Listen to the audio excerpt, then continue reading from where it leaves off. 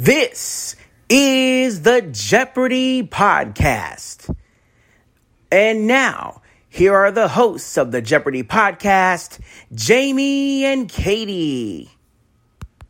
Hello, everyone, and welcome to this edition of the Jeopardy Chronicles with your not favorite host, the Evil Chocolate Cookie. I'm most definitely no Alex Trebek, and I am no Ken Jennings either. So, I'm what you got, though. So, if you think you can persuade Ken Jennings to come over here and host this thing, you go right ahead. And if you try to get Alex Trebek hosting this thing, then I'm running away because, reasons. Duh. But I'm what you've got, so here we go. We have quite the intense game today, if I do say so myself. No, I was not a contestant. When I am a contestant, you folks will know about it. Because I'll have to hand the podcast over to someone else that game or collection of games, because covering your own podcasts or covering your own episodes, I just don't feel like would be cool. Like, I would have advanced knowledge of what was going to happen, so why the heck would I want to cover it personally? It wouldn't come across as an authentic reaction if I already knew about it. And you knew I already knew about it. So, anyway, back on to, actual topics. Let's meet our players. We had Rachel, Aaron, and Brian today. And I do not remember any of them, even though season 39 was like last year before last into last year. I remember exactly nobody. Yeah. Well, not nobody, but there were a lot of faces that just kind of blurred. Which they do. I mean, 5 episodes a week for approximately 46 weeks a year. Actually, most of the time it is 46 weeks a year. Not counting the reruns. So yeah, they blur. They do. And it's not anyone's fault. But this game was basically tight from the get-go. Everybody must have really liked each other because they were always staying on each other's tails. So, yeah. Aaron got the first daily double and answered it correctly, which is awesome. Sadly, that's the only correct daily double response we're getting today. Which really hurts everyone who got a daily double. Like, the game did not leave a whole lot of room. It never really spread out to the point where anybody was for sure going to run off with it. It literally could have been anybody's game. Because everybody was stomping each other's toes throughout the entire process. And you gotta like that. Now, for my part playing the Amazon version, I thought my clues this morning were kind of difficult.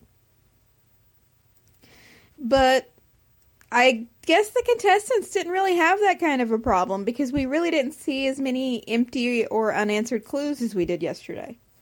I told you guys I'm going to build a website and I'm going to put a glossary of all of the terms that get used here. And just basic Jeopardy terminology as a whole, because why not?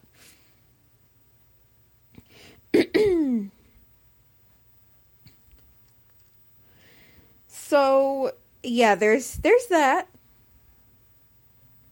And Rachel ended up with the second daily double, which did not go well for her, nor did the third one go well for Aaron, which was rather painful, because both of them lost a substantial amount of money. Well, Rachel was slightly less painful to watch. Aaron lost $5,000 on that last daily double. It was very tight all throughout the game. Brian may have taken the lead going into Final Jeopardy, but we know what that means around here. We know it means you're in first place at the end of Double Jeopardy. It's basically what it means.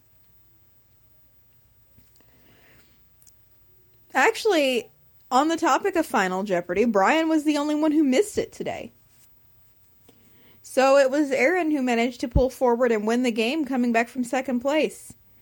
And that's why I said these people must have really either loved each other or really not liked each other, because they were, depending on how you look at it, they were either just sticking right together or they were constantly stomping each other's feet trying to get ahead. But there was no circumnavigation of the globe. There was no running away with a bungee cord. There was none of that. If anything, anybody who tried to extend the bungee cord was very promptly yanked back. Or the other two extended their own bungee cords to match up. If we're going in metaphors here. This was a case where nobody's bungee cord wanted to stretch very far away from the other two. So it was quite the interesting game.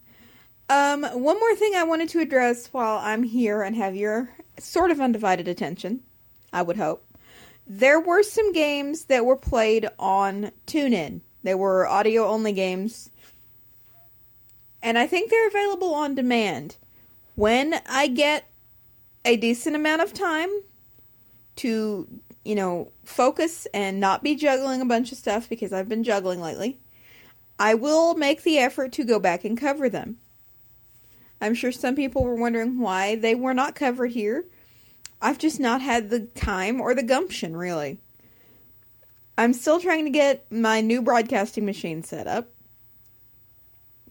I still need to run an equipment check. And above everything else, it's cold!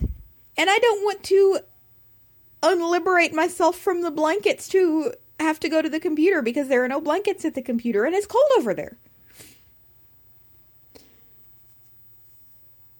So, yeah, it's one of those scenarios where the universe is working against me and not wanting to let me cover those games. But just as soon as I can get to them, we will most definitely do that. Also, if any of you live in the UK and watch the UK version of Jeopardy and would like to come onto the team and help to cover that, you are more than welcome to do so. Get in touch with me and we will set you up a way to handle everything. Whether it be giving you the login info or giving you a way to send your recordings to me and I will post them for you, just whatever you want to do, please let me know.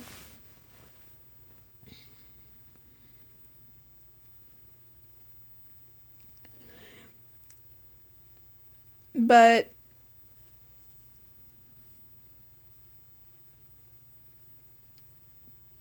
I do think I will put together a website for this show, because I do want user input.